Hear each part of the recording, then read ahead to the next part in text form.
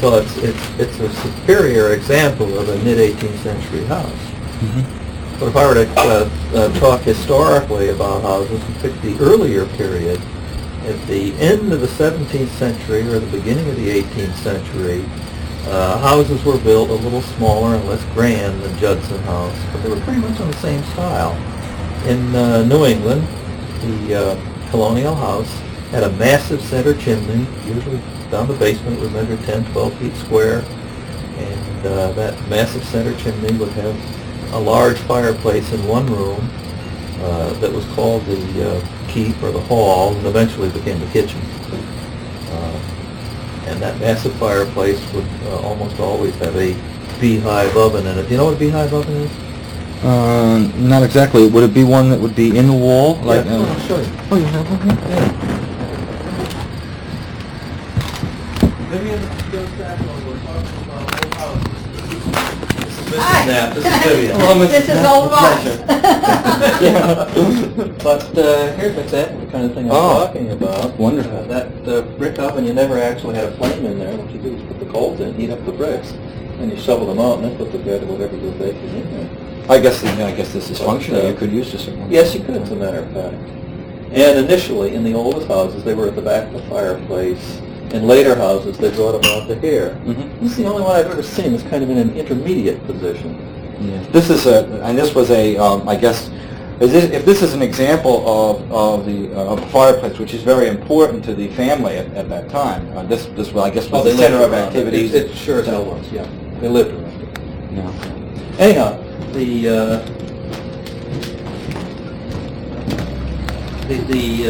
the beginning of the 1700s, there are two houses in town that represent that period. In all likelihood, both of those houses were built like English, I wouldn't say manorial houses, but the houses of the English yeoman or farmer of the same period. They built what they had at home. They very soon found out they needed to change the materials. At home, they would use thatch, and incidentally, thatch is the stuff that's growing right out here is what they made thatch of. The marsh grasses were turned into thatch. When they got here in New England, they found the thatch rotted, and so very soon they started putting up wood shingles and using those for the material. But the idea, the general shape of the house was the same. It had this big chimney in the center, and downstairs and on the second floor, if it had a second floor, and not all of them did, there'd be one room on each side of the chimney, so it'd be a two-room over two-room house. Now, what dates are we talking about? We're talking about, actually these were built as early as 1650, but the earliest ones left in Stratford date probably from about 1690. Now, we aren't even sure of that, and architectural historians will differ on it. But there's one that belongs to the town of Stratford near Baldwin Center. It's called the Perry House.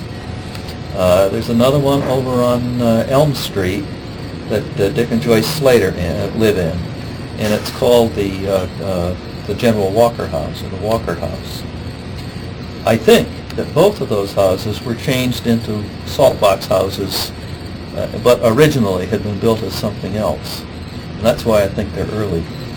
What do you know what what was the key variable to date the house? Did you use any kind of a process to come up with a hypothetical date? Well, yes, it was this general structure. Oh, just as general. The pre-salt box general shape, but a small house of the type I'm talking about, is the kind of house that was built from 1650 to probably to 1725. So those houses were built during that period of time.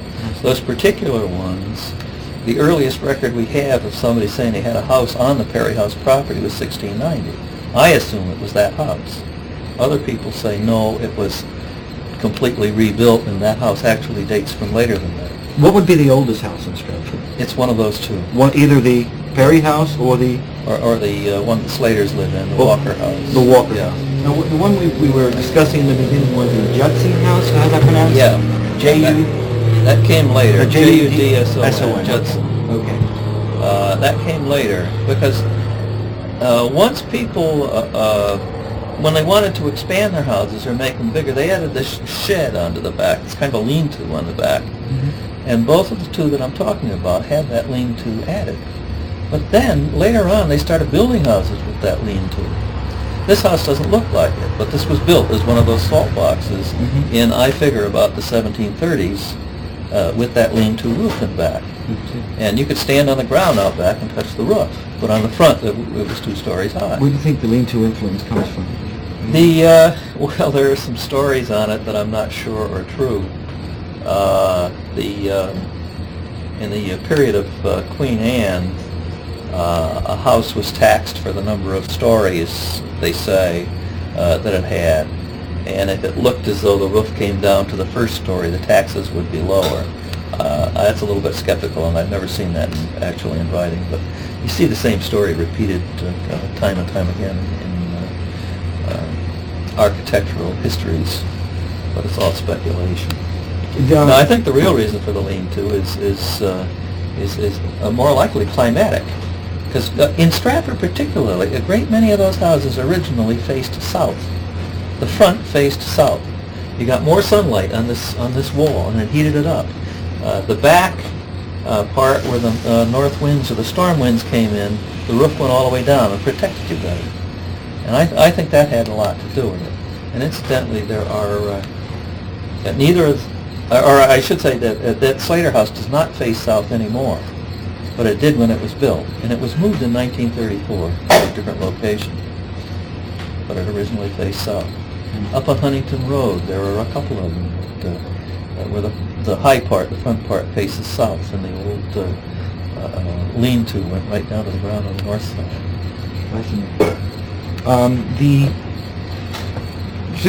Talking about Stratford. Stratford is 350-year anniversary next year. Right? So it's about 1639. So 1639 when it was founded, right? Yeah. By the way, the story's on the monument over there. If you want to take a look at it sometime when you're going by. Oh, really? Yeah. And that's right here on Shore. I wrote it, but I think it's accurate in spite of that. When was it? 1970 we put in, about 18 years ago. Really? The first one in the state. Wow. Interesting. So yes, 1639, the town was founded. It was founded right here. You hear people talk about Max Harbor, where the town started. This area here that is now marsh was open harbor, and it is what they called Stratford Harbor, and the houses were all around it right here. And this is called Stratford Harbor now? It's called Max Harbor now. Max Harbor. It was later on named for a little... They say he was black, but I think he was more likely mostly Indian. And he came along around about 1800 or so, and he harvested oyster shells, brought them up here, and sold them, and they made them into wall plaster. This fellow Max, gentleman, Mac. less, or Mac is... M-A-C or M-A-C-K. He couldn't, it spelled either way because he couldn't spell. I see. So Mac. But, so those are the two most important, or the two oldest, and of course there's a little controversy surrounding, which makes it interesting. What are some of the names of the other homes that?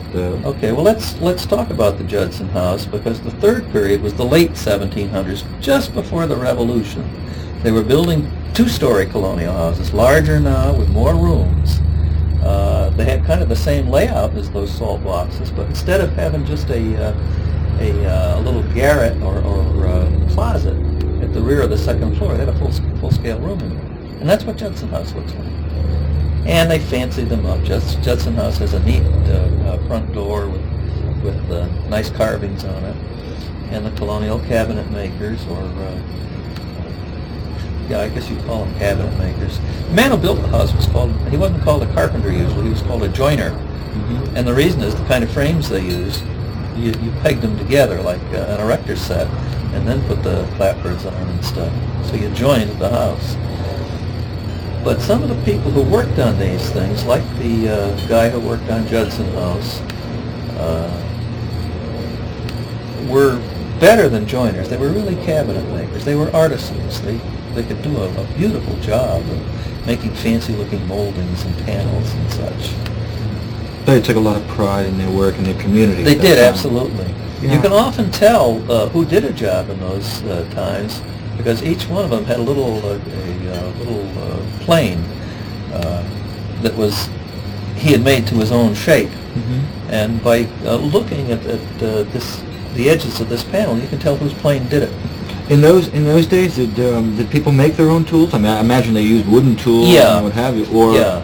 The only piece of metal on a plane was the blade itself, and they would, to get the shape they wanted on that blade, they'd work and work and work to get that shape, and then they'd craft the rest of it. Now, sometimes guys who could do this well would do it for other guys, but by and large, they'd be making their own.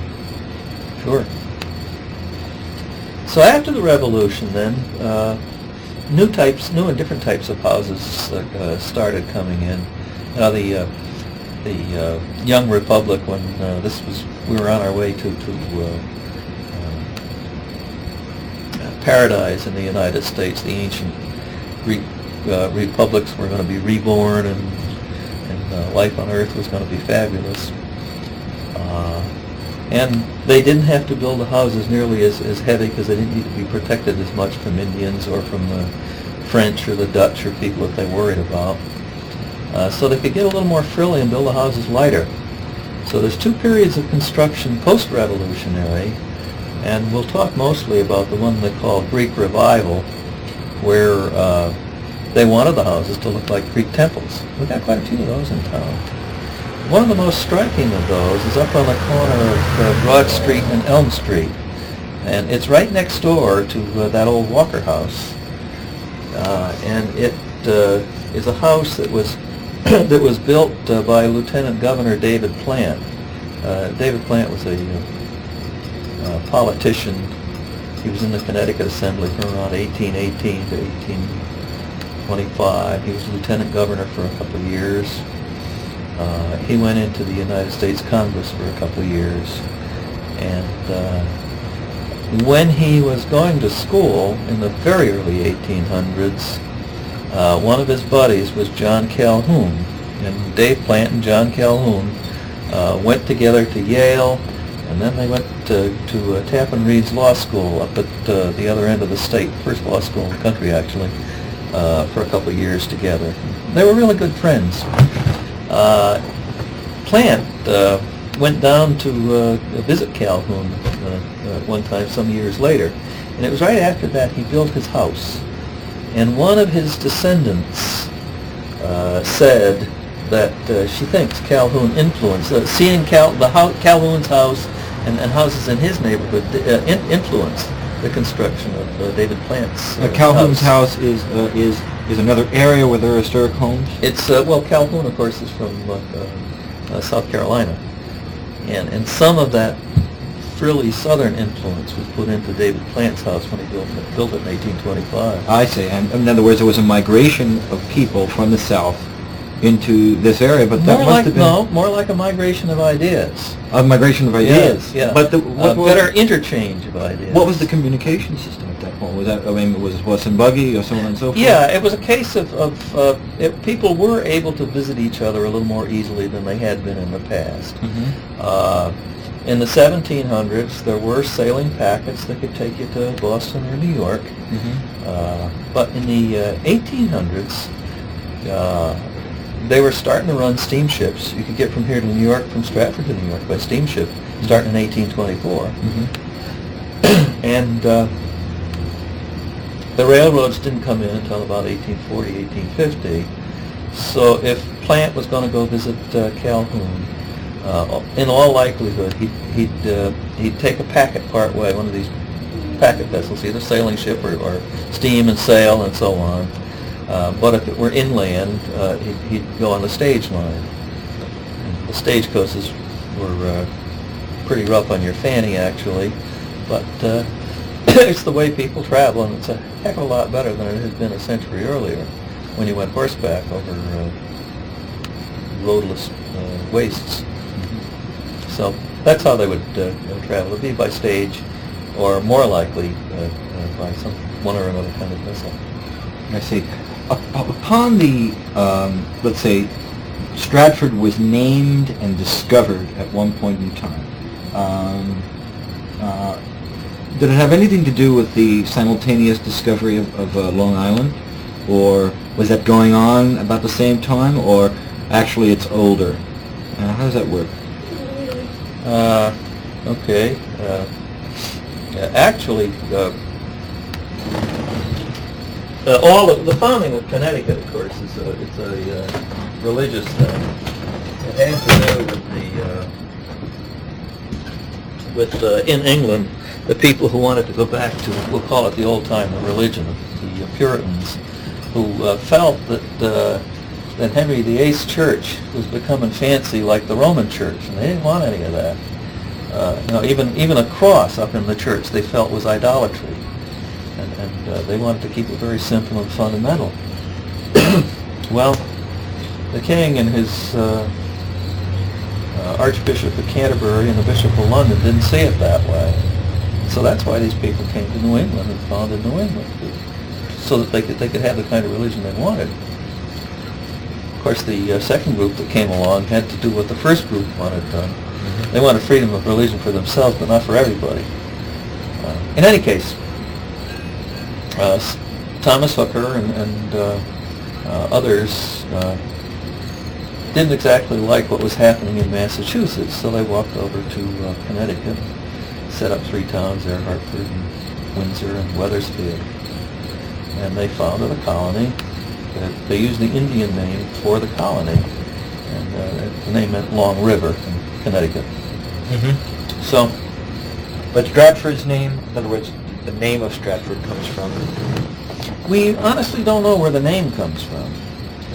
But those were the people who only 4 years after they founded that colony, some of them came down here, and this looked like even better land than they had found up there. On this great sea with all sorts of fish, and there was shellfish out here. The oysters were a foot in diameter, and they were very much afraid that people from New Haven or the Dutch would take this land if they didn't. That's why they settled here. We really don't know how it became Stratford, but I'm sure that it was named after a Stratford that someone came from, a Stratford in England, and I honestly don't know.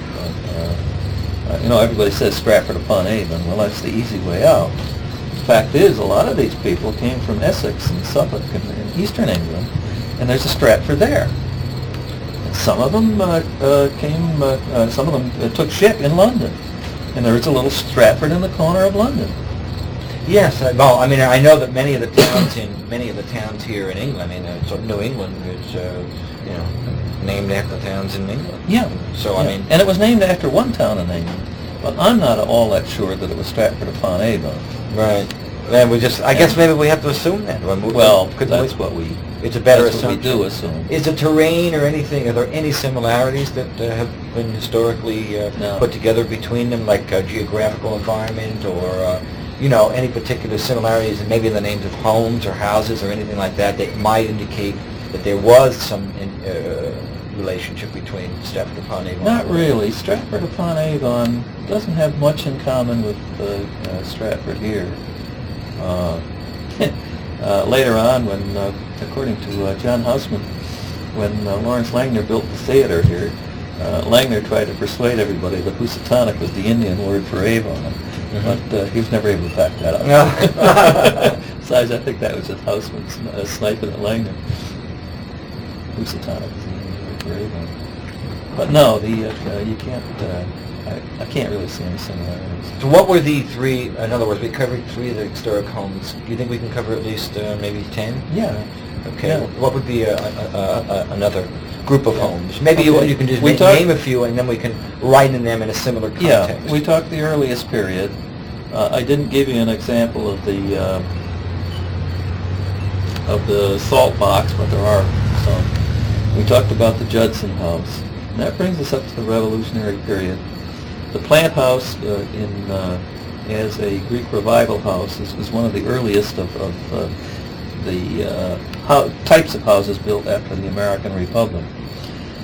To my mind, the next important period is the period when people were building, well, we'll call it Carpenter Gothic houses or Steamboat Gothic. These houses were decorated like antique Gothic churches, but they were made of wood. And it was a period that when it went out of fashion, it really went out of fashion. So there aren't many left.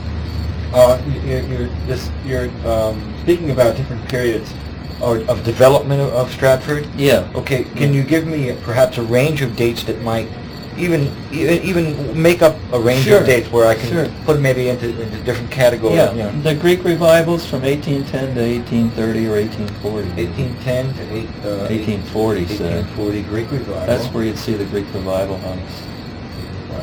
And then they started picking. Obviously, this kind of thing overlapped a lot. But what about the development of it? I mean, we're starting here from 1810, but actually it was founded in 1639. You said, right? Are you talking about the periods for each of the kind of housing that we talked about? I see. This is the periods for each of the kind of housing. Yeah. Can we? I thought that's what you were asking. Yes. Well, in a way, I was, but I guess that would be within the context of the general period of history. Yeah. What would be? Can you? From the beginnings until now, are there any periods? What would that be? Yeah, I have, as a matter of fact, I've divided the books, like The Ages of Man, I've divided the book into 7 parts. Oh, I see. And the first 50 years, 1639 to around 1690, or a little before 1700, really, that's the period that I consider the town being nothing but a plantation. It really was in the wilderness. Around about 1700, it became almost like an English town, a true colonial town. In that period, in the book, I am calling the In a Colony of the King. And that ran until 1775, when there was the abrupt change. But these... that goes 1700 to about where? To about how far? To 1810, and then no, the 1700 period to 1775, 3/4 of the way through the century. These towns were, in many respects, just like English towns, and they thought of it as being a permanent thing. You know, we think of it as being the colonial period. They thought of it as it was going to go on for all time. It wasn't until the 1760s or maybe even the early 1770s when they realized something precipitous was going to happen. Mm-hmm. Now we have, so after 1775, what would be after that? Because we go right into 1810, which would be the Greek Revival influence in terms of the architecture. Yeah. What brought about the change from going from an English town to the Greek Revival structure? Okay. What happened here? So it goes 1775 to 1810 to 1840. 1775 to 1810 might be a developmental period? Well, as a matter of fact, there's another architectural period in there that I didn't mention because there aren't any important federal houses left in Stratford, but architecturally you'd call that period the federal period. Federal period, 1775 to 1810. Yeah. As a matter of fact, there is, and I should have mentioned this. There's an outstanding example of a federal house over on Main Street and West Broad Street. It's the house that Jack Daly has just refurbished, and there's a bunch of medical men have offices in it now. It's right across from the Catholic Church, and it's a brilliant federal period house. What is the name of that? Well, it says William Samuel Johnson on it, but it was Samuel William Johnson. This was Willie Sam's son. But when they put a sign on it some years back, they noticed the American Revolution got caught up in this thing and they made a mistake. The house was built in 1799, and it was the son of the signer of the Constitution that built it, lived in it. It was the son of the signer of the Constitution? Yeah. Samuel Johnson, right? William Samuel Johnson was the signer, and Samuel William was the guy who built the house. Oh, Samuel William. Okay. Yeah. Okay. And the Johnsons and their descendants lived in it until about 1910, actually. They lived in it for over 100 years. Well, that's son of the signer of the Constitution. Yeah. I know it's on here, but doing this here so I can answer the question. Okay, so what we have now is, that's interesting. And that was when the country was brand new, and the architecture reflected it. They went to a very symmetrical architecture, a classic architecture, and that's the way they thought things were going to be In other words, they in the thought of country. society as being very permanent in those days rather than Yeah. now we're Yeah. used to change. And the millennium was at hand, and it didn't happen that way. But they thought perfection was on its way, and that's why these neat symmetrical houses, they are architecturally very nice, I think. Interestingly enough, we have here the English town. Of course, we have 1776, so during that time we have the Constitution signed, so we were going through somewhat of a change. The whole country was going through some vast changes at this point. Yeah. And then, interestingly enough, soon after the Constitution was signed, immediately you go into the federal period, which you call the federal period. What could we say that might be a governmental period or more government influence in the town or so on and so forth? Was there more control? Just for discussion. No, as a matter of fact, there was less. As far as government was concerned, the town, I think, was more self-sustaining after the break with England. The town was more on its own for a while.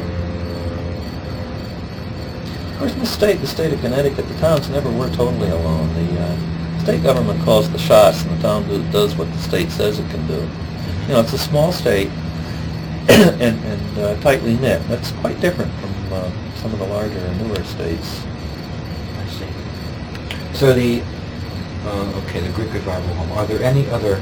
The Federal House is the only William Samuel Johnson House is the only monument to the federal period, or are there some others? Well, that's the typical. It's the only one I can think of offhand. That's and it great. is a classic house. It's good. If you're going to see one, you can get an idea what the federal period is. Yeah. Okay.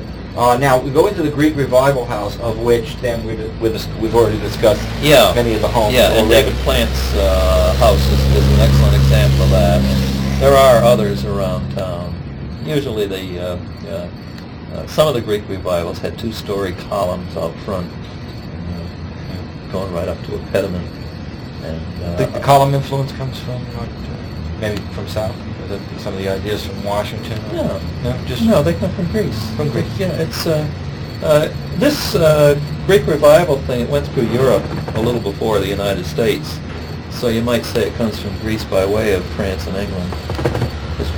You go over to England and you see in the early 1800s a lot of banks and government buildings made that. Have you put together any kind of video? Has anybody put together any kind of video on anything to do with Stratford?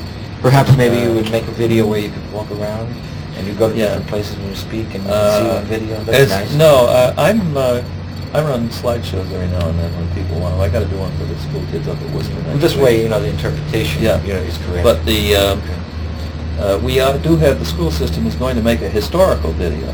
It won't have much in the way of architecture in it, but it's going to be the town's history, a 40-minute video of the town's history. And they're getting ready to start that now, and that'll be ready for September next year. To do it right, be ready a year from now. So we will have a video of the town's history. Okay, now we've gotten to the point where I think we had talked about the Judson House now, and then we did mention another. Yeah, Judson House being the last of the pre-revolutionary types of architecture. Oh, last of the pre-revolutionary. Pre-revolutionary. Okay, and that's the.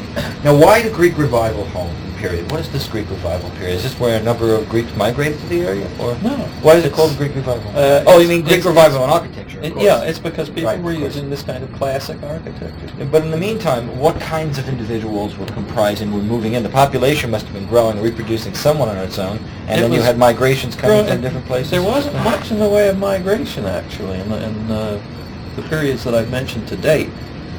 Certainly up until 1830, there wasn't much in the way of migration. The people were either British, mostly British stock, and they had slaves. There were about 8% of the population was slaves. That's a large percentage, actually. And there were more slaves along the coast than there were inland, because the merchants were the ones who could afford slaves. There were some of the people had been immigrants from France. The French Protestant Huguenots were driven out of France by the French Catholics and settled here. And there are a few Dutchmen, but it was mostly Northwest European stock that was settling here. They had driven the Indians inland, and they had a few blacks with them, as I say. The slave's life was never a great thing, but it was quite different from the southern slave life. They were treated as well as the bondsmen. Bondsmen were people, British people, who, if they wanted to come over here and didn't have the money to get here, they'd sign they'd sign themselves away for a period of time. And so they too would have masters and would not really be free until a period of time was up. Of course, with the black slave, that went on for his whole life, except that there were cases where black slaves were permitted to buy their own freedom. They could save up their money and pay whatever they were assessed at. They were assessed like property, like horses and cattle. And if a slave was worth 120 pounds, there were often times where if he could save up that 120 pounds, he could buy his freedom from his master. Peculiar. Different from anything that we think of, really. It wasn't the Southern Uncle Tom's Cabin type slavery. Yet at the same time, ministers, important lawyers, important citizens thought this was perfectly okay. They got pissed, of course, when they couldn't be free, when the king was laying down the law to them. But they didn't think this applied to their blacks. They just an entirely different way of thinking about things. These were good people. These weren't mean people, but they just couldn't think of things the same way as you do now. So the population that made things happen anyhow were probably by this time 5th and 6th generation people whose ancestors had been the colonists. They were the ones who kept things going. Now, what home would you find would be significant? We're going from 1840 to the next historical period. Yeah. Which one house would be important for that period? Representative. So we're going from 1840 to what? What would you say? Make it up if it... The next period, as far as architecture is concerned, is the period we call the Victorian period, and that lasted all the way really to 1880 or 1890. So 1840 to 1890? Yeah. Victoria lived a long time, so the period was 60 years long. But how did this influence come about? I mean, we have the Greek Revival, now we have the Victorian. Where's the communication come from? Influence. Okay. I mean, we know that it's transmitted, but what happened starting at about the Civil War is that there was probably more divergence of wealth in town. The poorer people didn't get any poorer, but the richer people got a lot richer. And they were able to embellish their homes, to build bigger, fancier homes. Well, capitalism now is beginning to develop. Yeah, that's it. And, there is a little tiny workman's house called Victorian Vernacular, and it's a very simple little house and very cheap. There's some of them over on Stratford Avenue near the town dock there. But the Victorian house, by and large, was a house that belonged to the hotel owner or the merchant or the shipping owner or the guy who had a hell of a lot of money. And within Victorian, there's a form of architecture called the Italianate. And it's a classic design that started out in the Piedmont in northern Italy. And there's a fabulous example of that in Stratford. It's right across West Broad Street Green from the Perry House. Is a house that was built by Frederick Benjamin in 1854. I don't know how many rooms it has. I think it has 20 rooms.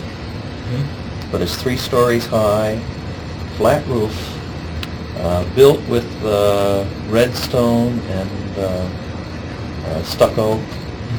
And it had a huge porch out front, stone columns. It's still there. It's used as a rooming house now because nobody can afford to live in it alone anymore. Now, at this time, during this Victorian period, if the development of capitalism was, well, if generally the country was getting to trade more, there must have been, now at this point, there must have been more of an influence in shipping. Absolutely. And so, there, at what point was it during this period where Stratford was Stratford ever, first of all, a seaport, or was there? Okay, those are good questions. Earlier on in colonial time, there were a lot of vessels sailing out of Stratford, going down to the West Indies, and even going over to Europe. They weren't very big. I doubt if any of it was 100 feet in length. In the colonial period, there were a lot of sea captains from Stratford. But what happened is they got into the 1800s. The ships got larger and larger. This kind of thing, and even Bridgeport was no longer a place you could take a ship from, a 200-ton ship or a 400-ton ship, and go to Europe or China. So they started, the ship's captains then, or shipping companies, really, for the foreign trade, they were all operating out of New York. But interestingly enough, a great many of their sea captains lived here in Stratford. Really? They might be away for a year or two, but when they came home, they'd come the 60 miles up to Stratford, and this is where they had their families and their homes. And in other words, right in this particular area? Absolutely. Right here. Absolutely. And of course it was close, they were close to the ocean. But on the other hand, where was the development, where would you say, just a question, where would the center of town be at this time? In other words, where would the governmental district would be up the street, up there, that where it originally stands, town hall? In the south of the town hall, in the spot we call Stratford Center. It's where the old Stratford Theater is. That would be the and center, where Lovell's is. Center of town. Yeah, that was the center. The town hall was always within a stone's throw of that. Some of the churches were, and of course one of the churches is still there. All the little businesses were in that area. When they finally put up a firehouse, where the firehouse was there, and so on. And where do you think the wealthiest communities lived at that time? Do you have any idea? Yeah, well, they're scattered all around. Most of them were right down here on Elm Street. They were, in other words, they were right on the water, or close enough to the water. Close enough to the water. Historically, that's a little odd. The Gorhams lived in this house for about 2-3 generations. Now, this was earlier. From 1750 to about 1840, the Gorhams lived here. Your home? Yeah. And Captain Gorham, he had a 100-ton vessel, and he kept it right across the street here. Now, that would draw 8 feet, and he was able to keep that, to winter, that vessel right over there. So, in other words, your house would be considered built during the Victorian period? No, this house was changed a hell of a lot. People who lived in it were always able to spend the money to change it, and the result is they corrupted it. Really, it's not a good example of any kind of architecture. Well, but on the other hand, the basic house, as far as you know, was built during. It was built in the 1730s as a salt box. Was built in the 1730s. Yeah, and right now, if you stand away, it looks like one of these Italianates. So it's actually part of the English town period, you want to call it? Yeah. Or, maybe we can just... Yeah, that's when it was built. English town period. So this is what might be an English type of... Yeah. Okay. But as I say, it ended up having an 1846 facade put on it. Okay, now the sea captains. What were some of the famous sea captains that lived? Well, the one we think of, the one we know most about is Captain John Sterling. Because it was his daughter who gave Sterling House to the town, the community center. And today, people don't really know much about the rest of these sea captains, but Captain Pulaski Benjamin made record-breaking runs to China with his clipper ships in the 1840s. He beat records. His name was 1840s, the clipper Pulaski period. Benjamin, yeah. Just the beginning of it, really.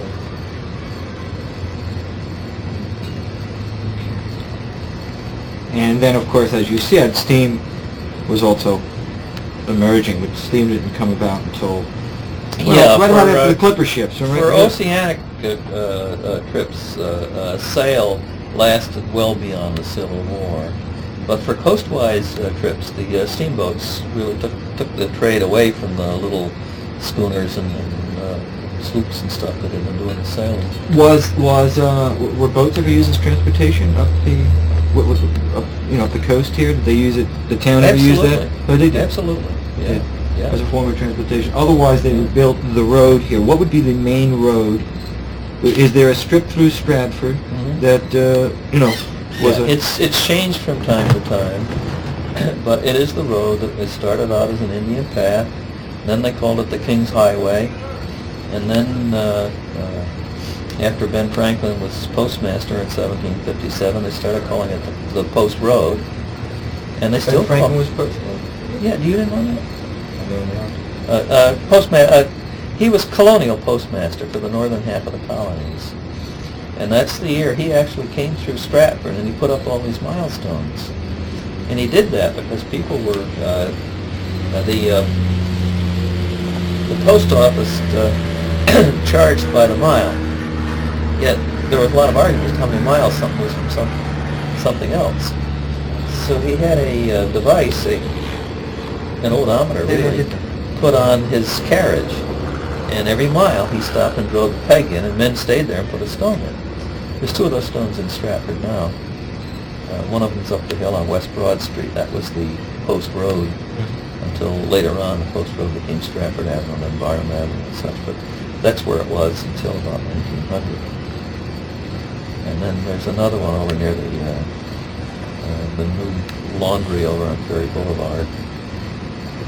Ben Franklin's home? Nobody knows where he lived. Well, he lived in Philadelphia. Oh, but while he was postmaster, he wasn't here as postmaster. No, he had everything from Philadelphia up to Maine. And then there was another guy that was running south from Philadelphia down into the Carolinas. Yeah. So he did come through here occasionally. I did that. I read pretty conscientious man to do the job. Oh, yeah, he was interesting. I liked it. So the main highway was the Boston Post Road, and in some parts of this area you'll see it called that. It's here in Stratford we call a piece of it Boston Avenue. Over in Fairfield you'll still see it labeled the Post Road. If you go east you'll see places where it's called the Post Road. Oh, and Fairfield is another part still called the King's Highway. I see. So you have Indian Path, King's Highway, and then it goes into Post Road. Post Road, and that's what it is today, right? Yeah. Then it became US 1. Now it's US 1. And the exact path, the exact route Well, is US 1? no, they changed them every now and then. Oh, so the original road is not known? No, I can show you where it was in on an each historical period of map. time. And I would bet that there are probably homes in the area. Yeah. The original. Oh, yeah. Along the original Yep, path. absolutely right. It's interesting that was covered up. It's interesting that that road was covered up. Why?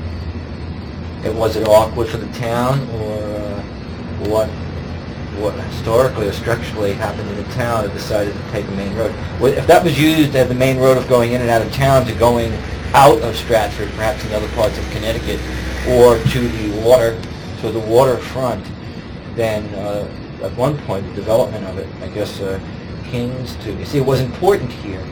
Indian Path to name it, then Kings indicate, and then it went into Post Road. Okay, now why Post Road, Post Office, whatever, and then went into US 1. Still, US 1, which is an important road, was held in importance. Why main migration route? I don't know. That's a question. That's one of my questions. Now we go here from. Let's see, 1840 to 1890, the Victorian period, and that particular home was very nice, and it kind of tied us in with this. Now we go from the Victorian period to 1890 to the next period, right? What's that? I guess you can stop breaking it down architecturally after that, because there are architectural names for some of the various types of houses. So, but it wasn't as clear cut after that. So in other words, can we say the modern period started in 1890? Yeah. And one of the most important kind of architecture in the 1890s, massive buildings, railroad stations, courthouses, things like that, they were called Romanesque. And you can usually tell them because they'll have huge brick arches in the facade, and the arch is circular. It's the Roman arch, not the Gothic arch or anything else. And there was an architect named Richardson who nationally did a hell of a lot of these things. Anyhow, buildings built in the 1880s or 1890s, and then shortly after the turn of the century, often were called Richardson Romanesque because they were designed by this man Richardson. An example of that kind of architecture, Richardson didn't do it, but somebody else did it in his style, is the Stirling House that I mentioned. The son of John Stirling, the sea captain, went to Yale, became a lawyer, left New York, and he became Daniel Drew's lawyer. Do you know who Daniel Drew was? You remember Daniel Drew? Erie Railroad. He was the guy who bought all the stock in the Erie Railroad and swindled Commodore Vanderbilt, and they got judges out against each other. Yes. And the rest of the world got poor, and the Erie Railroad went bankrupt several times, but Daniel Drew made a hell of a lot of money. Mm-hmm. Well, sitting on his coattails was this New England lawyer, and he was a very young man when he first started working for Drew. It was in the 1866 or 1867. I'm not sure I have the dates exactly right, maybe 1872. But in this period of time when he was manipulating the Erie stock, in the back office, he had this young lawyer working for him. Now, this guy is a congregational, church-going man who thinks it's unethical to work on Sundays and all this kind of thing. And he's helping this character. John Stirling was just an excellent technician. And suddenly Drew's finding these suggestions written up as to what he should do next by this different hand. And it's not the guy who's running his lawyer's business. It's this clerk in the back office, and he finds out who he is, and pretty soon Stirling, he recognizes Stirling as being better than Stirling's bosses, and Stirling eventually left the company, Field and Company, I think was his name, that he was with, and started his own law office, and before he knew it, all of the big businessmen in New York City were coming to him for business, so he knew what was going on, and he knew where to invest his money. He became one of the first of the corporate lawyers. So in the 1890s, he never got married. He was interested in his business. But in the 1890s, he built for his mother and his two sisters this house in Stratford we call it Stirling House. And that's the house that later one of his sisters gave to the town. John and the town never really got along with each other. He lived in New York most of the time, and he just came up here to visit, actually. And when he died, it turned out that he was a multimillionaire, and a buck was worth an awful lot more then than it is now. But when he died in 1918, he didn't leave the money to the town. He left it to his university. His university was Yale University. Now, you may have been in the Stirling Library up at Yale University, but he left them enough money, not only for the library, but for the chemistry lab, for the graduate school, for the law school. There's another building called the Stirling Tower. And when they finally put John Stirling's money to work, 10, 12 years after he died, they kept it for a while, but when they finally put it to work and built all these buildings, Yale University was worth twice what it was worth before John Stirling died. Right. He actually doubled the real estate of that university. Fantastic. So Now, he's the guy that's responsible for that lovely house that we use as our community center, although he never would have given it to Stratford himself. It's just fortunate that his sister outlived him and the town got it. In 1890, the modern period, might the modern period be broken down into, let's say, 2 or 3 periods as well? Because, I mean, 1890 is significant. I mean, I'm sure you can, yeah. Is there any particular house that, let's say, if we go let's say 1900 is nice. Is there a 1900 and maybe a 1930, and then of course it's easy for 1950, right? Everybody can relate to 1950, but if we go 1900, 1890, 1900, 1930, is there any particular historical homes that you feel a good representation of a range of, in that area? Yeah, there are quite a few very impressive 1900s period houses still around. There were a couple different architecture being used, of course, at the same time, and the houses might look quite different. But there is and this, I'm going to throw another architectural style at you, the Queen Anne Revival style.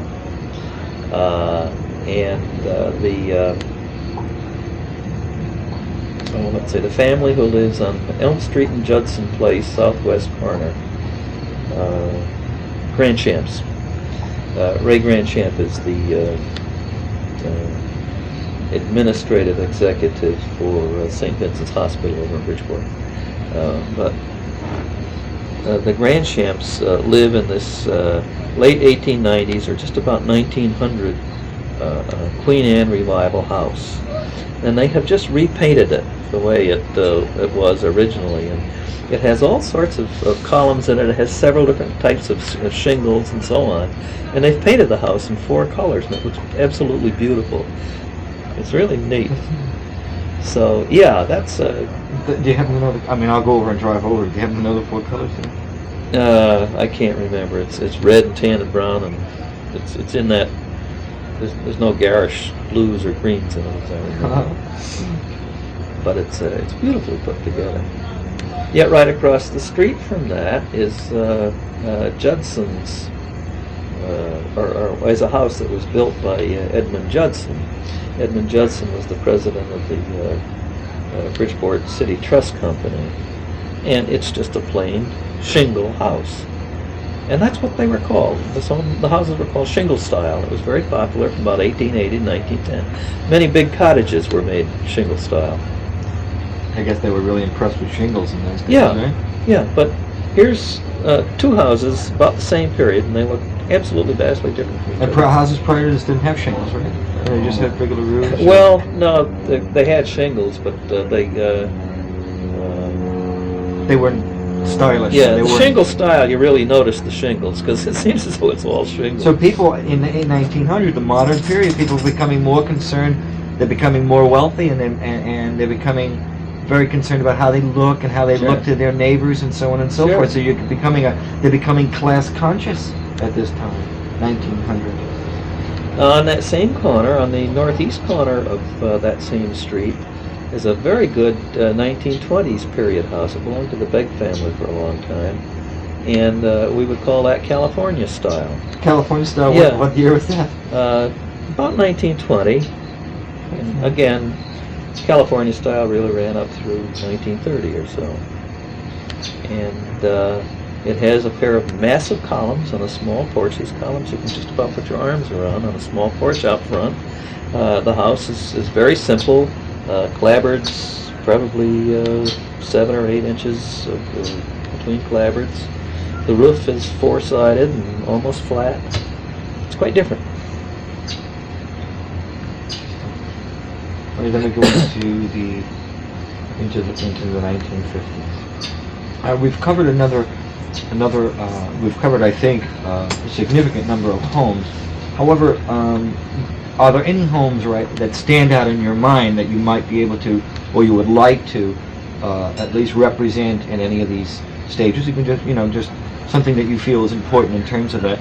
And then my second question would be, what did you think we were going to talk about? I think that's very important for me to know too. Oh, you mentioned the history book. I thought we were going to we'll during that chat through the outline of what's in the book or something We'll get into that too. No, okay. You going to do that today too? Well, is it a bit much for you? Well, it sounds to me as though you've got Well, I've got to go through all this, and I've got to try to develop something that's readable for the public. You know what I mean? Yeah. So this is going to take you. I think you've got a full plate here already. 10 hours or something. Do the other thing another time, probably. Well, no, but of course I have to mention your book. I mean, you're the author. I mean, all of that is going to be. We're getting into that. All right. Okay. Okay. Now in your book, let's talk about your book. All right.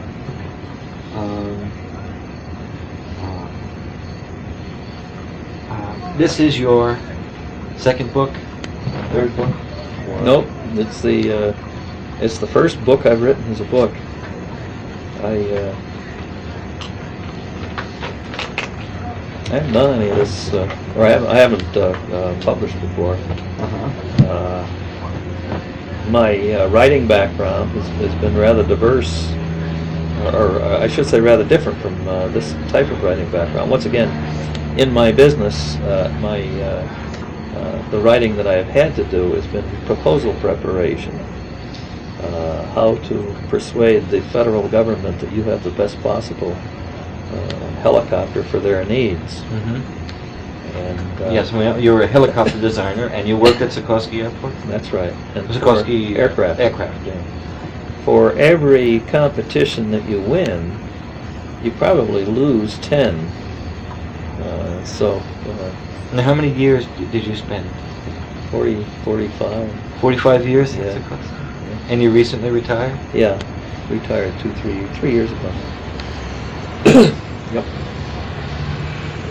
And But, how long did it take you to write your book? Well, it isn't done yet. I've been working on it for a year, and there'll be another 4 months before we're... Approximately 4 months, but Yeah. basically the book is written, Yeah. kind of revising it. Actually, I'm doing it together. I've asked other people to help me. I've got about 14 other authors doing little bits and pieces, but I still ended up doing 3/4 of it myself. And the preparation period, of course, is your whole life. It's everything you've learned about local history. The first draft writing was about a 7-month period, and I'm going through a 3-month revise it, polish it up, edit it period of my own, and then there'll be another 2 or 3 months where I'm working with the publisher and other people to put it in final form. So this is your pride and joy at this point. Well, I wouldn't say pride and joy. I think it's the millstone around my neck. That's what it is at this point. I'll show you the way we're going at it. By the way, when it's finished, it's going to look something like Oh, this is beautiful. this. It'll be about 50% Figure. wider than that, or Did you fatter feel- than that. I'm sure you're... But that's one that the same publisher has put out on Greenwich, so it'll be generally that style. You feel that, I'm sure you had the support of your wife. I'm sure she's very proud of your work and so on. Well, and it so gets a forth. little trying on her, I guess, now and then.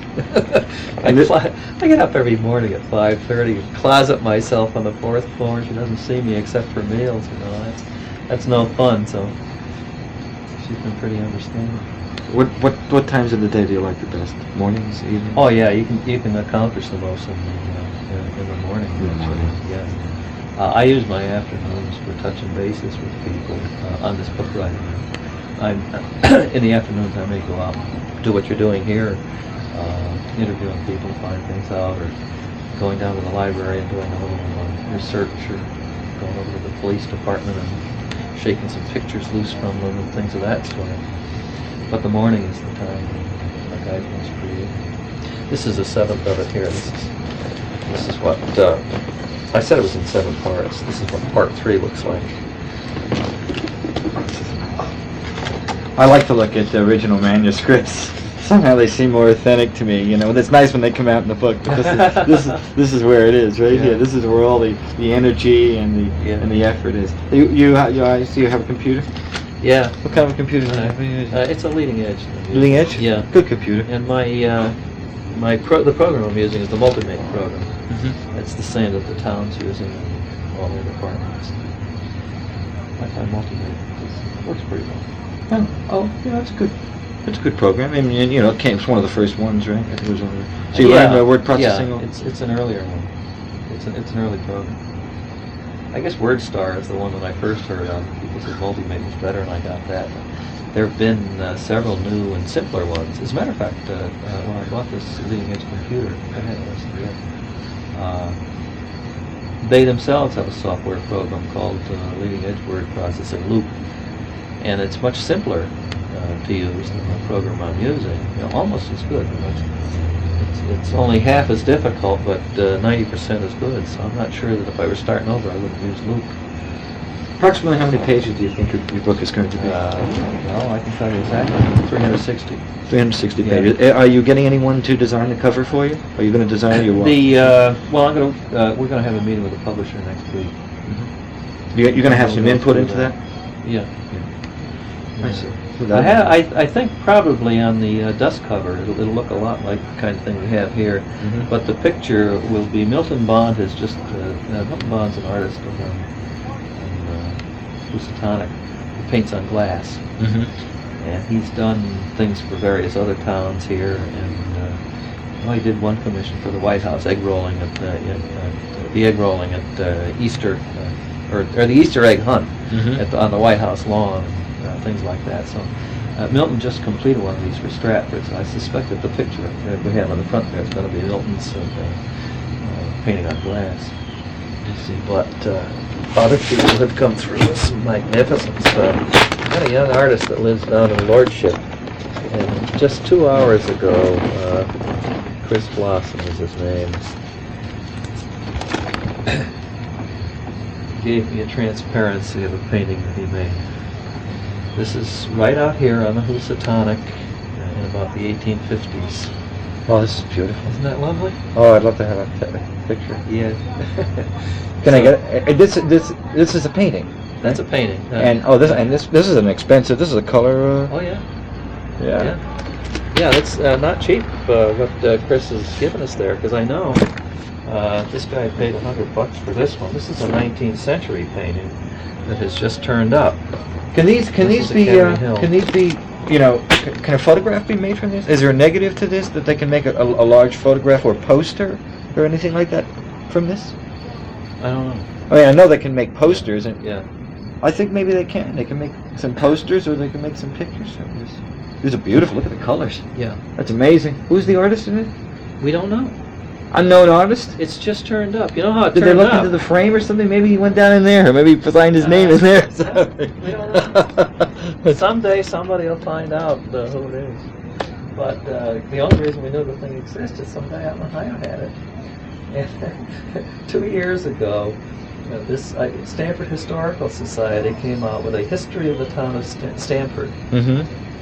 This picture I just showed you was the centerpiece of that history of the town of Stanford, and it was also their dust cover. Well, weren't they upset when we said, "Hey, that isn't Stanford, that's Stratford"? Oh no, it's impossible. But all four buildings on here are, in that picture are recognizable. One's the Christ Church, one's the Lovejoy Tavern, one is the Academy that stood on top of Academy Hill, and one's the local school. Have you always enjoyed writing? Oh yeah. Yeah. Had some pretty good talent instructing us. We had, when we were doing these proposals, at Sikorsky, the company brought in an expert to work with us, and year after year after year they'd bring in the same man.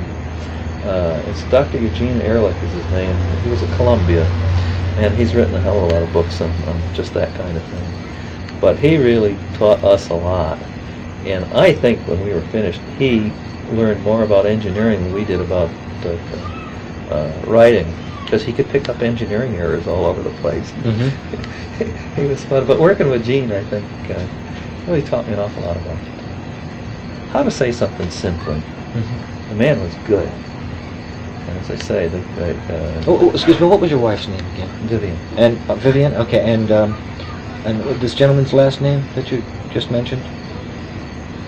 Working with the expert, Eugene Ehrlich? Eugene Ehrlich. Ehrlich. How would you spell Ehrlich? E-R-L-I-C-H. E-R-L-I-C-H. And he was with Columbia. In fact, he's still. I don't think he does much teaching. He does mostly writing. He's just written a new one called Amo Amas Amat, wherein he takes all the Latin phrases that we use every day and forget that they're Latin. He's broken all of this down and given us the derivation of this is what you're saying and why. It's fascinating. Do you enjoy writing? What made you? Do you enjoy writing, or was it an intellectual decision to write the book, or you've always been interested in history? We needed a local history book, And we have things that purport to be local history books, but they're simply delineations or recording of lists of names and things of that sort. And the real history isn't in there. So I decided it was time to put it down. It was what we have on previous history books is, I say, just a bunch of factual things about who was town manager when and a list of postmasters and things of that sort. The story of how Alfred Ely Beach built the first subway in New York City. Alfred Ely Beach lived next door here. How he built the first subway in New York City is nowhere in history. The story of the Beardsleys doing their counterfeiting in 1752 is nowhere in history. These are the things that we're starting to put down. So, and of course, this is really a focal point in terms of your career, because you've spent so many years as an engineer, and now to do this at the end of your life. I mean, what do you feel about that? I mean, is there something that you've always wanted to do, or is something that you thought about that, you know? Oh, there's no question that I felt that somebody needed to do what I'm doing for a long, long time. Do you write a newspaper, or you go write with the computer? Or you do all different kinds of things, I guess. I'm doing it all on the keyboard now. Any writing I do on the keyboard. I don't do anything long. I see. And I would imagine you have a very large collection of historical volumes, or yeah, I've specifically for Stratford. Or? Yes, I've accumulated. Well, how many books would you say there are on Stratford? Well, on aspects of Stratford, there are a great many things. We mentioned William Samuel Johnson. There are about 3 biographies on Johnson. One done by a fellow named Beardsley over 100 years ago, and then some recent ones. There's one on his father, also done by Beardsley. There are stories on all aspects of the thing.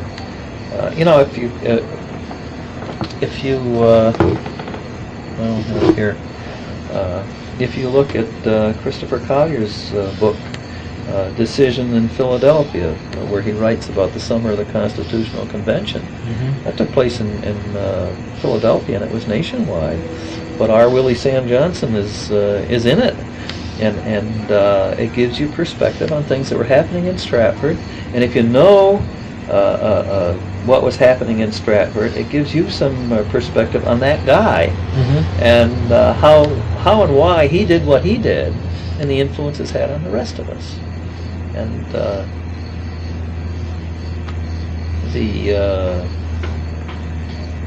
when you study the War of 1812 in history, they tell you about the scourge and the rattlesnake, the privateers that disrupted all the British shipping in the North Sea.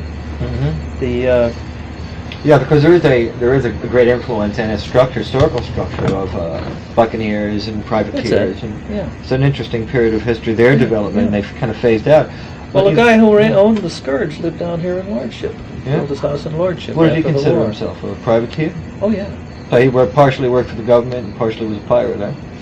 Yeah, but he was doing all this for his own income. He partially worked for the government because they gave him the ticket. But he did it all to get rich, and he did. He got rich. His name was Nickel. Benjamin Nickel. You read about Benedict Arnold, and you're reading about Stratford. Benedict Arnold was better than people think. It's like somebody... Is Benedict Arnold your idol? He's not exactly my idol, but he did a hell of a lot of good before he did the bad things.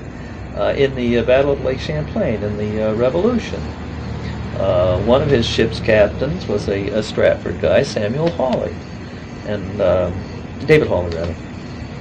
And David Hawley was important to the Revolution, because what Arnold and his crew did, they lost the battle on the lake against the Brits, but they kept the Brits from coming down and dividing the colonies in two.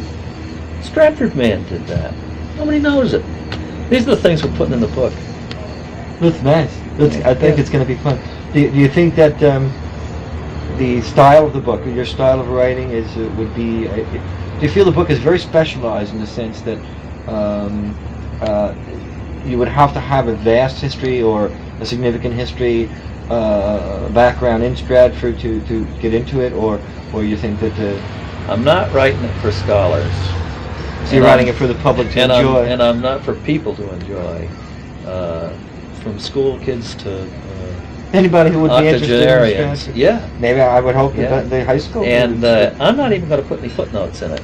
I do think that I'll probably make up a separate compendium of sources for scholars or something like that. Sure. But it isn't going to be in the basic book. People Well, don't you know, want I guess that. you'd have to give it to the public. Who's going to be publishing the book anyway? The outfit that did this is called Phoenix Publishing. They're up in New Hampshire, and I've looked. They've done, I think, 52 local histories, so that they've got some experience in that kind of thing. And they're the publisher. When you say the publisher, they're the technical publishers. The Stratford Historical Society really is publishing it, and if enough are sold so that there is any profit, it will go into the publications fund that the society will keep for some future historical publications.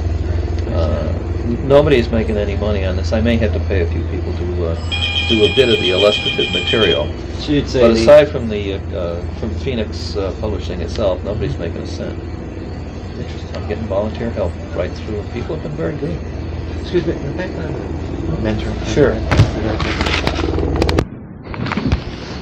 There is a step down between there and there. It's only about a foot lower down there in the front rooms. It's beautiful. And that's one of the indications this place was built as one of those salt boxes. There's some old paneling. I see. Vivienne? Yes. Joe wants to take your picture. I didn't give you any. Do I look historical? Yes, you do. You look wonderfully Why historical. don't you come out with your wooden spoon? I I didn't tell you that when I'm writing a history book, she's writing a historical cookbook to go with it. Yeah, I'm writing the Truce and Quinquagenary cookbook. Is that right? That's fantastic. Well, we're going to have a separate interview for your cookbook, okay? Caraway content here. Oh, Believe me, old recipe. oh my Get the goodness. caraway seeds caught in your teeth. I don't Candy believe it. that was made in 1750. Yeah. Oh, this batch wasn't made in 1750. Yeah, we're busy collecting old recipes. No, it isn't good for dogs. It's caught in your teeth. You serious about this? You don't look too Yes. great either. Okay. Yes, I am. Yeah. You look Okay. wonderfully. Boy,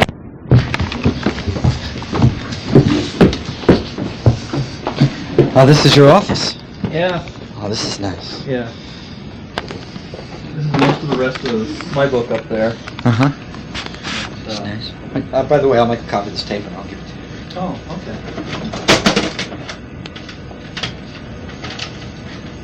Yeah, most of the rest of the material I've been collecting. I use the Historical Society has a pretty good collection of stuff. I've collected a few of my own in the meantime. And once in a while I go up to Hartford, the Connecticut Historical Society. They've got manuscript stuff that's on more history. I think you might be able to just Sure. This way I can get a little bit of the helicopters in here as well. Before you do, Dustin, take the spider webs off. I beg your pardon? Take the spider webs off. No, I was thinking of You like to look at that? taking a book out. I'll take Jack Cochis' book out and look at it or something. Huh? Smell Jack's book too.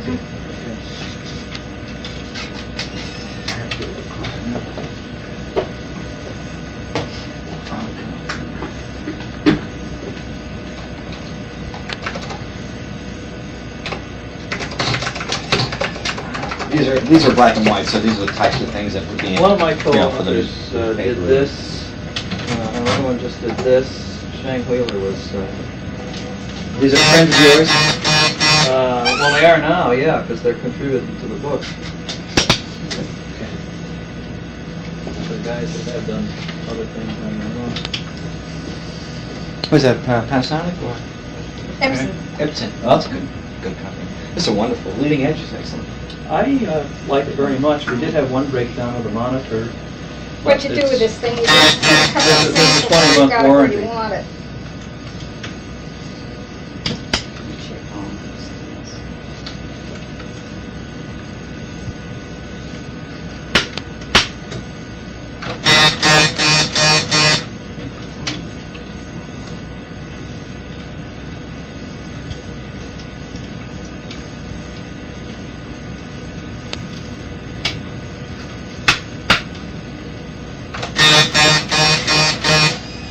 Okay, that should work. And then this whole thing is extremely simple.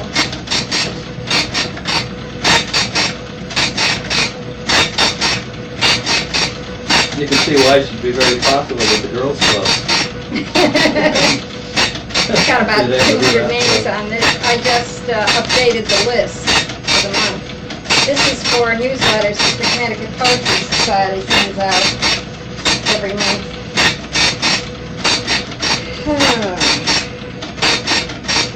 Oh my goodness. That's the only way to go, right? The only way to do it. Isn't that something? Gosh. There is no It's other amazing way. how much it organizes your life. And, Yeah.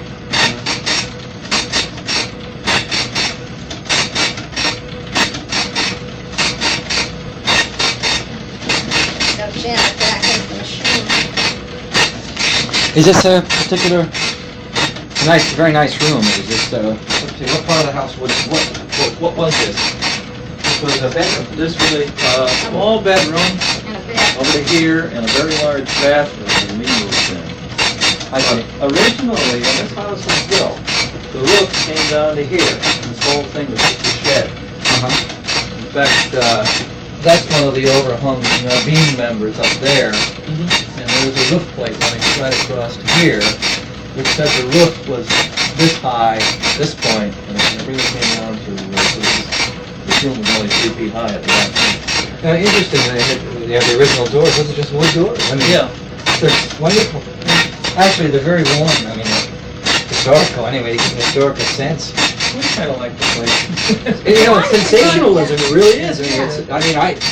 I went right when I went downstairs into your living room. That's your living room. It's a wonderful experience. Oh my Now, as goodness. long as you come this far, you ought to go up the other two to the captain's wall. You got Oh, it? nice. Oh, yeah. It's not in a rush. Yeah. We'll take Because what I'm doing is we'll very take you good. up this way.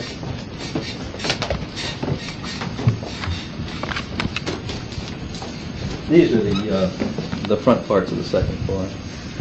There's 6 fireplaces in the house. Wow. Again, well, that's the way they did it in those days. They only used the fireplace for heat. You know. Do they have you used them? And do they They're warm? all workable. I mean, It's, how could they stay warm? And they really had to practically sit on top of it, right? Well, that's right. That's right. And you're up on the 3rd floor now, and this was put onto the house in the 1840s. And you can see the ceilings are a lot higher here than they were down below. This really was, they tried to turn it into an Italianate house. And that's what this part represents. Watch your head coming up here.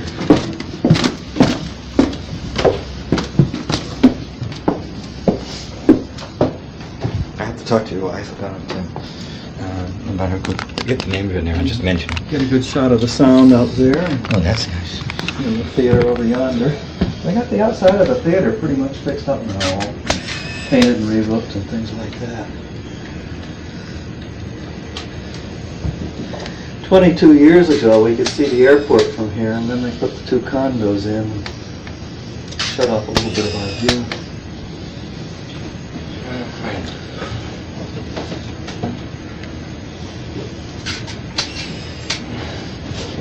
Little house over there that you can't really see behind the trees is where the man I mentioned, Albert Ely Beach, lived. He was Thomas Edison's patent attorney, and he founded Scientific American magazine. Fascinating. So, well, people in Stratford did a lot of things. Yeah, well, we just tried to, This is some beautiful furniture. Is it your choice of furniture? Some of it all antiques, or just sort of? These 2 pieces are what was called Larkin Furniture. You probably don't know about that, but one of these soap companies, the Larkin Soap Company, you saved the coupons, and then you handed them in for about $3 worth of coupons. You got one of these chairs. Let me get a picture of you up here. Do you have pictures of yourself? I guess I don't. I don't have any pictures of us either. Never think to come up there with a camera. I used to come up with the Sunday Times in February Sundays. The nicest thing in the world. You know, the sun warms this place on Sunday morning. It was very comfortable, but somehow lately I haven't had time to do that. Interesting. People must not have been very tall in those days, right?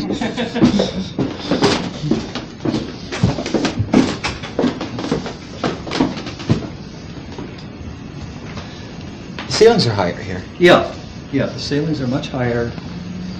These built in the 1840s are much higher. This is just all storage space now. We don't use it for anything. Oh, occasionally, if we have a bunch of friends, they may sleep up there. Most of the time, it's not occupied. Did you say you wanted something from Viv, the name of the cookbook? Or? Yes, I did. Maybe she can talk about it. Can you just give me a brief statement and I can just mention it? Right. Well, you could say that we are looking for recipes that are Stratford recipes that are over 50 years old, that have been used in this town, and we're going to publish the cookbook next year with little notes of anecdotes of Stratford history and something to do with how the ladies used to cook. So, and we'd be delighted. You can put my name and address or my telephone number in if people would send us old recipes. Everybody has an old book Okay, that now their who mother should she had. send them to? Name, address? Okay, Vivienne Knapp. It's Vivienne. Sorry about that. 320 Shore Road. And I'm the editor of the 350th cookbook. The historical side is sponsoring. Okay, and so they have to be at least 50 years old, right? And they have to be Stratford. Stratford related. Of course. Stratford I don't related. want the recipe that somebody won a prize for in Michigan. And they can be desserts, it can be anything. Anything, any kind of food. Any kind of yeah. food. Okay. And is there a name of the book, or you have a name? We You're just don't working have on it one right yet. now? We're just starting on it. Yeah. Okay. And they should address it to you, let's say, cookbook. That'd be great. Or maybe, I don't know if they should. No, they should. They'll write cookbook and then... As long as they address Right. it to me and it's a recipe on. Oh, and they should give me an attribution. Who used the recipe? Where it came from. Right, where it came from. Okay. Somebody dropped a recipe in my book last week and said, Viv, let me know if you want more. I don't know who. I'm still running around trying to find out who left that. So I do like to get names. I'll give you copies, by the way, of all these pictures as well. So you get pictures and everything in. So you have a whole little historical sketch of yourself, right? That's fun. We're kind of starting to run a cottage industry in history here, I think. Interesting, the cottage industry.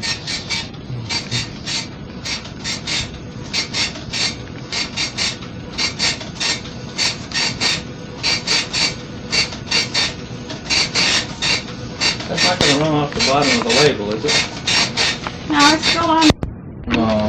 Well, from the time our town was founded until the Revolution. And it was after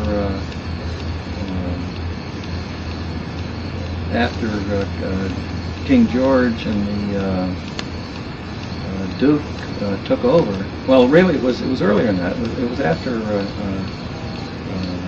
King James and the Duke of York took over that became part of New York. We always considered that to be Connecticut. And even after that, that was... They consider Long Island, Connecticut? Oh, yeah. Interesting. And it was until the 1680s. And then the king turned it over to New York. But people from here and there, they went back and forth all the time anyhow. I haven't looked at that stuff. It was the same families. It was the same people living on both sides of the Sound. Yeah, and they did well. They didn't, in the winter time, they used to, mostly in the winter. Well, actually, you see, Flanders is somewhat on the South Shore. It's unfair to say, but there was, in other words, Flanders is somewhat in Southampton. It's geographically in Southampton, but it's taxes. They pay taxes in Southampton, the school districts in Riverhead, so it's kind of like Riverhead, Southampton. And what we're talking about here is the development of the north, what they would call there, Northville, the North Shore, or really northern right across part. from Fort Jefferson. It's all farmland now, all up there, except for a small area. But actually, I haven't looked on the map to draw any direct relationship between which counties and development of any. Although right now I'm tired, I think. So, thank you.